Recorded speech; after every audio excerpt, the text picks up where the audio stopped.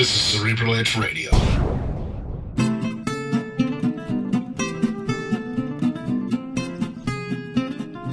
Hi. Yeah, welcome to Cerebral Edge Podcast.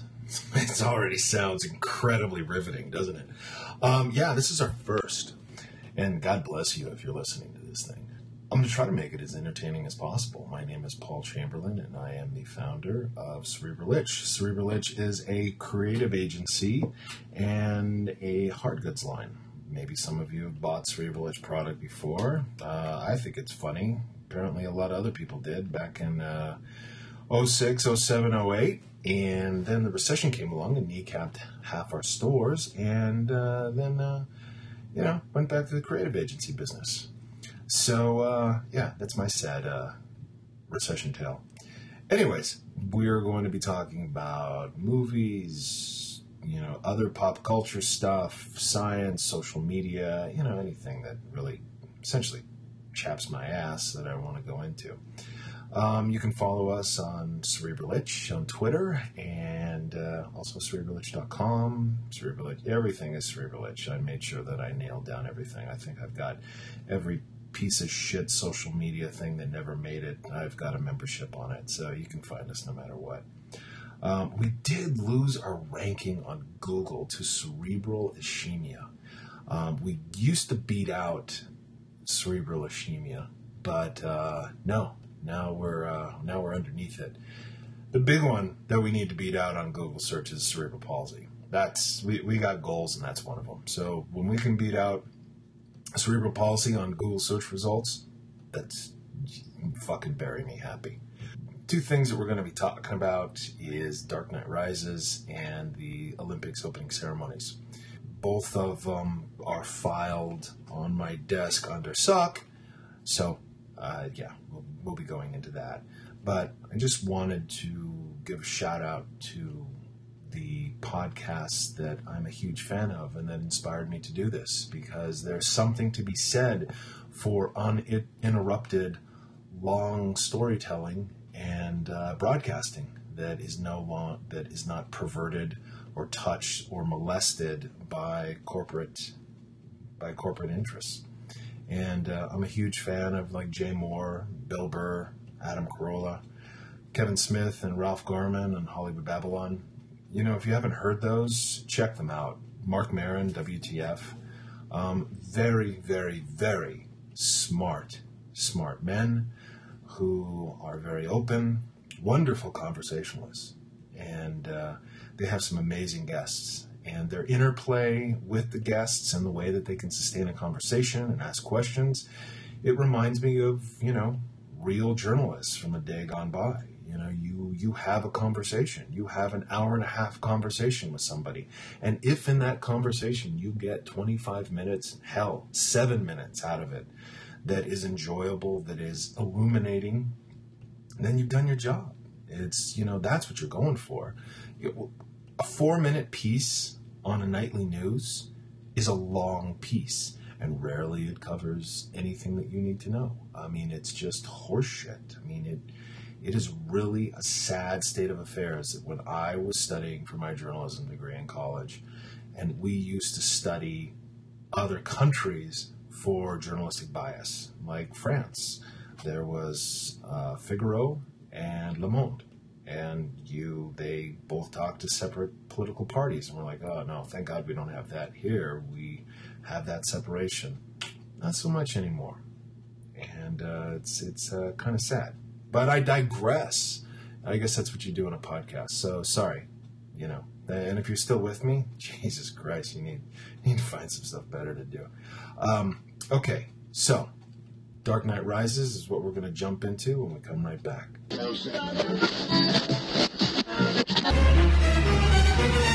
And I will give you permission to die. See, that's all you got to do. It's like you just cover your mouth, you just cup your mouth, and do a really shitty James Mason impression, and Mr. Wayne. Let the games begin! And then you got yourself a Tom Hardy Bane. I mean, it's like, what the fuck? One, Bane was born in a prison in Santa Prisca. he has a Hispanic accent for all the years that he was a comic book character. Okay, that's one. Now, forget that, because I know that Christopher Nolan likes fucking with characters and completely stripping them of any kind of flavor or personality. Noted Ra's al Ghul, who was an immortal who used to bathe himself in a chemical bath called the Lazarus Pit for immortality and wanted to purge the Earth of surplus population so the Earth could go back to its pristine state. He was the ultimate eco-terrorist. That was a great angle. But yeah, don't get me started on that one. But Christopher Nolan is one of those people that if he has a choice between barbecue chicken that just tastes amazing and uses multiple ingredients and needs to be cooked just right and stuffed, and it takes a lot of effort, but if you can bring all these elements together, it's an amazing thing. Instead, he knows how to make a really good boiled chicken.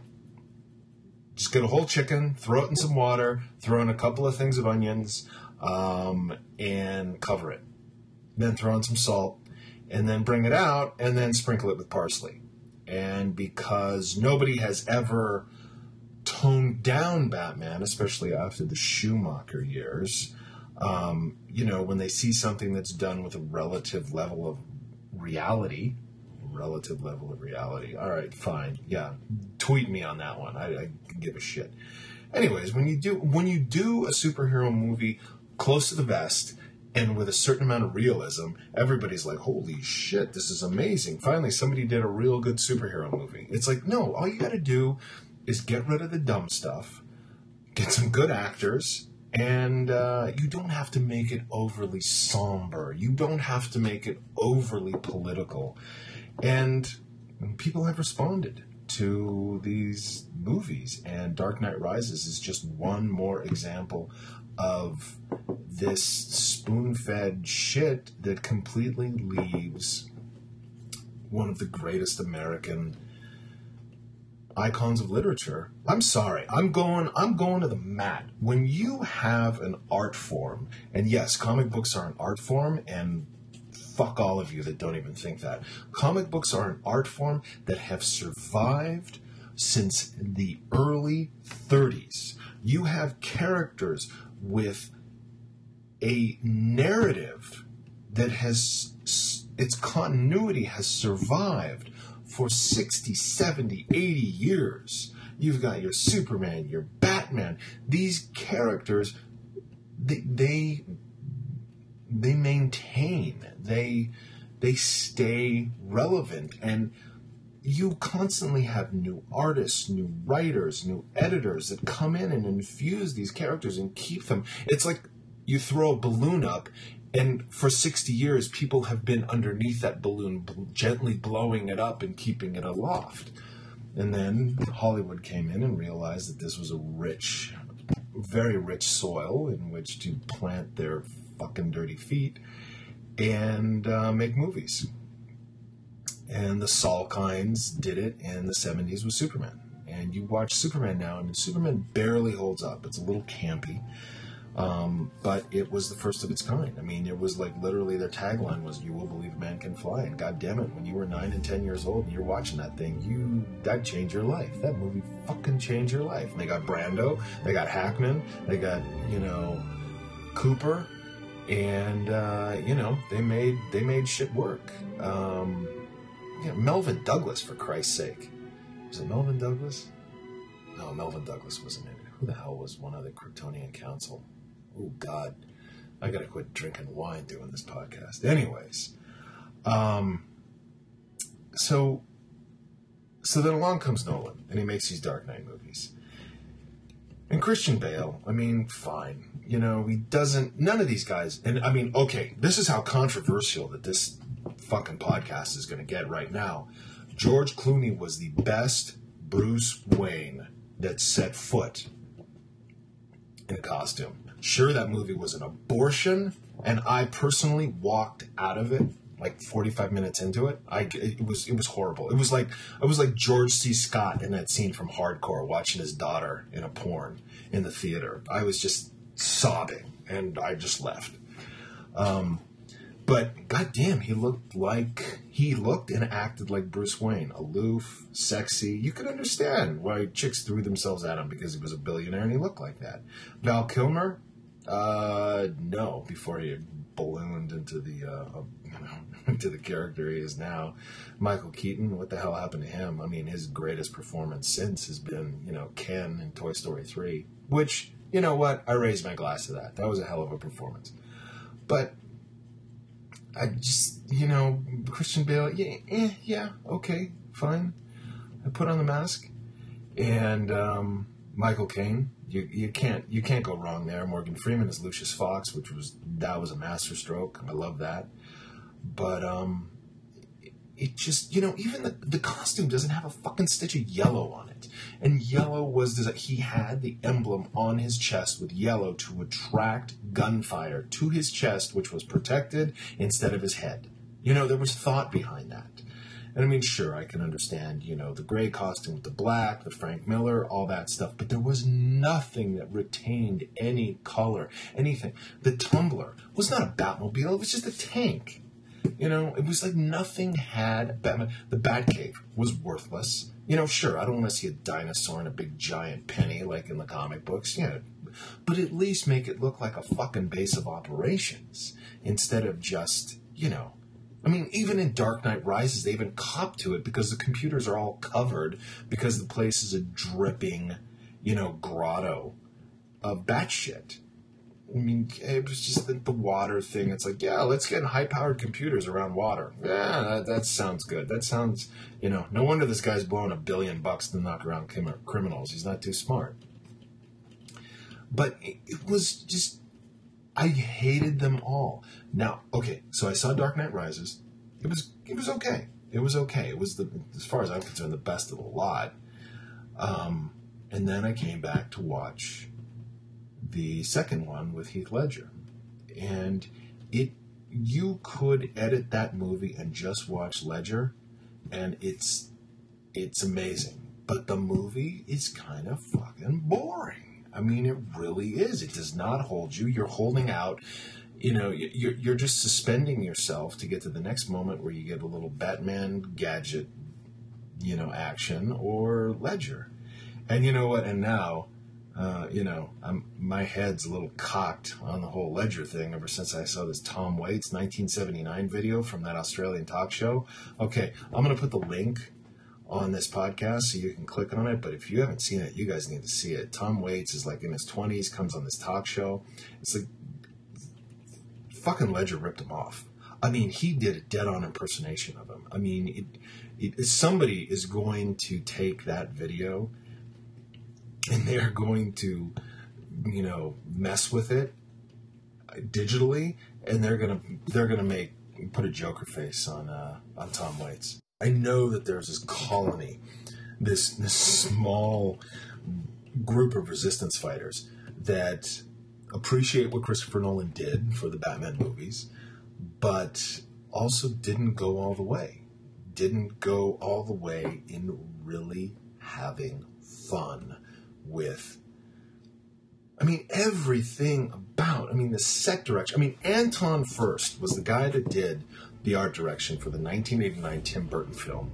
And god damn it, that man was a genius. He was so much of a genius, he was a crazy genius, that he threw himself off a parking structure before he killed himself before the movie came out. Look it up.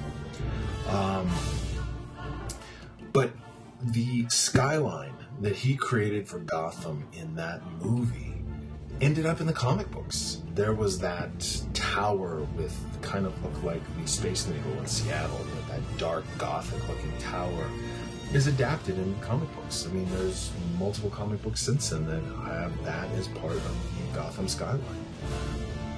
There is nothing. There are no lines in any of the Batman movies. Okay, sure, why so serious and stuff like that, but it's Ledger. There's nothing taken away. Nobody's making mashup videos. Nobody's having fun. There was nothing that really tickles the creative fancy of true fans about these movies. They're big budget, they're sexy, but there is nothing about them. So, Dark Knight. One, I started this off by saying, okay, Bane is just a character that talks like this all the time, and I will give you permission to die. You know, shit like that. I mean, anybody can do a Bane impersonation. Tom Hardy, love him. I mean, you know, I'd go gay for him. He's a sexy bastard. Hell, loved him in Star Trek Nemesis. There's I don't see what's so bad about it. Okay, fine, it's a Star Trek II Wrath of Khan reboot, but it was good. Check it out if you haven't seen it. That's Tom Hardy's first, and he's a skinny little bastard in it, too. It'd be fascinating for you to see it. Anne Hathaway was surprisingly good. She was the one that I was going to give no ounce of consideration to, and then when she did that backflip out of the window after ripping off the pearls, I was like, okay, all right, she's got it going. And then they had the street wave, which I swear to God, you guys can hit me on Twitter about this. Did she look just like Newt from Aliens grown up? Swear to God, looked just like a grown up version of Newt from Aliens. Anyways, so yeah, she had the little scrappy little teen hooker around her, which was a nod back to Frank Miller Year One. But everything else, I mean, once again, the goddamn nondescript armory and the, Gordon just constantly angst-ridden, and it looks the same. They're like Harry Potter movies or Lord of the Ring movies. They all look the goddamn same. It's like you drop into them and you're like, okay, which one is this? And then when the villain shows up or the big set piece, you're like, oh, okay, yeah, I know who would. You can only tell these movies from the villains. That should say something. You can only tell these movies from the villains and not the character that the movie's named after. That's the problem with the Batman movies. And until somebody finally makes a movie in which Batman is sexy and strong and brilliant and the one that strikes fear into the hearts of other heroes, even though that they know that he has no powers. I mean, come on, Tower of Babel storyline, read that. Justice League, Tower of Babel, where Ra's al Ghul busts into the Batcomputer and rips off all the contingency plans that Batman has for taking down all the other heroes and uses it against them. Oh my God, brilliant. Absolutely brilliant. But, I mean, that's the character, and that has never been captured on film. And I don't know if it ever will. I really don't know if it ever will. But, yeah, I'm glad the Christopher Nolan movies are over, because he was incredibly stingy with Easter eggs, too. That's what made Iron Man so enjoyable. Like Iron Man 2, God, all those Easter eggs all over the place. The Captain America shield he pulled out of, that crate, and I mean, just stuff like that. That was great, But, okay, spoiler alert. You can turn it off if you haven't seen the movie. But really, at the end, oh, I like your real name. You should use that. Robin. Really? You're fucking kidding me. That's what you're going to give me? It was just lame. I'm glad that the Christopher Nolan period of filmmaking is over for The Dark Knight. And maybe when I'm an old man, somebody will finally capture what that movie is about, or what that character is about, because he is an amazing, amazing character from American literature.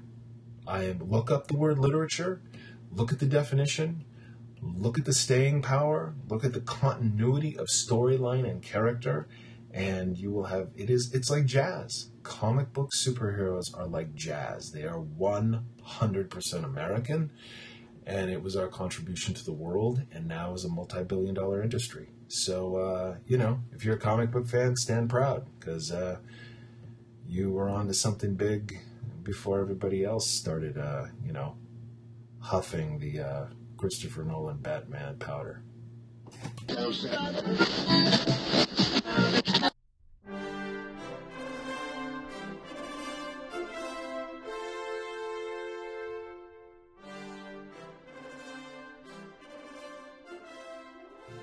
So we're back. And not only back, but back on a different day. This is the day after the segment that you just heard. And I know we were supposed to talk about the Olympics, and we'll talk about them in a little bit, but in a very reduced sense versus what I had. I had about 24 minutes that I recorded talking about the Olympics opening ceremony and about the relevance of the Olympics and everything like that. And I listened to it last night, editing it, and it was a bitter, angry, pissy screed. And I didn't like myself after listening to it. And it's something, everybody should record themselves and just listen to themselves talk for an hour. And it's pretty damn illuminating. And when you're putting yourself into a project like this and hanging myself out there and trying something experimental, last thing that you want to do is come off as a, pissy, petty son of a bitch. And the Olympics is a big target. It's an easy target. It's easy for me to sit here in this office in Las Vegas and say mean things about people over in London. And I think a lot of people are doing that. And doesn't mean that I love the Olympics or I had this epiphany where now I'm watching it 24/7.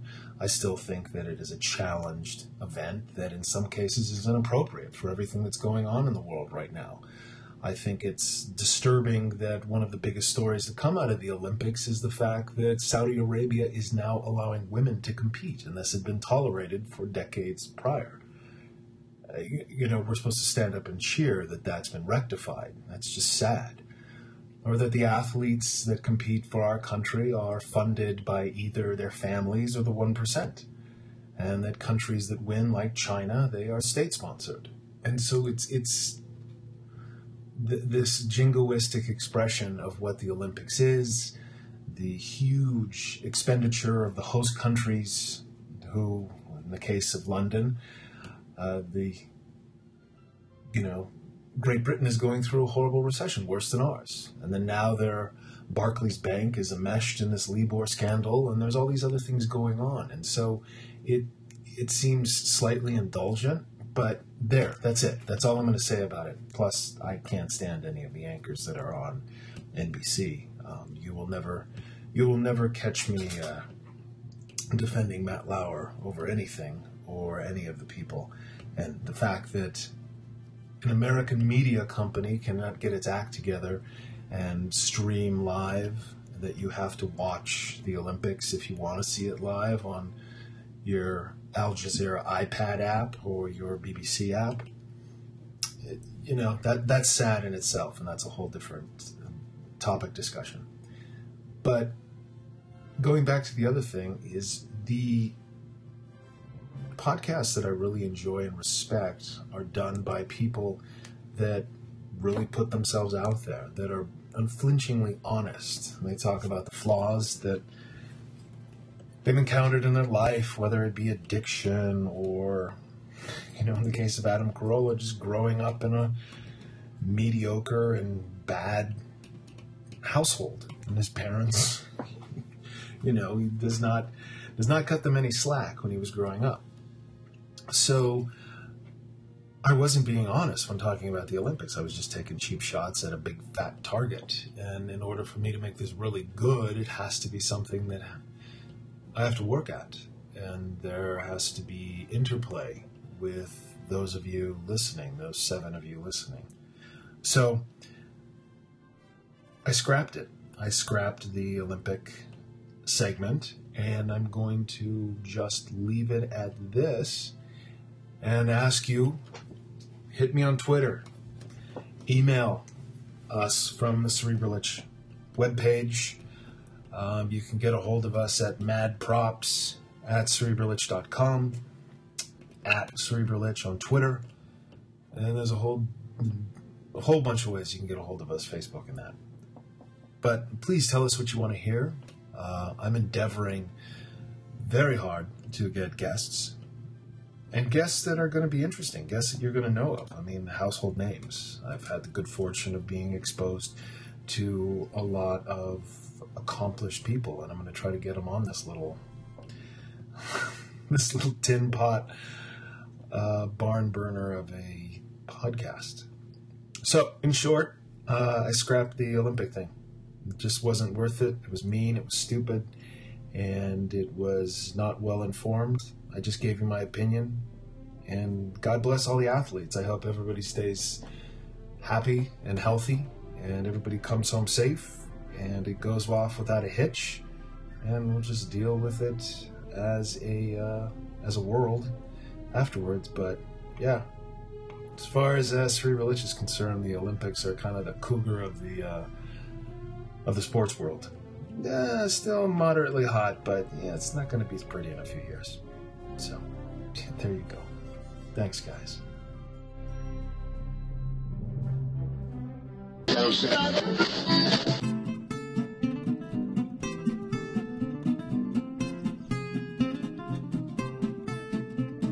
The Cerebral Itch podcast was brought to you by a bottle of Bogle Petite Syrah and a generous grant from boredom and the need to be heard, since my wife and children no longer listen to me. For more information about Cerebral Itch, visit us at cerebralitch.com or reach out to us on Twitter at Cerebral Itch.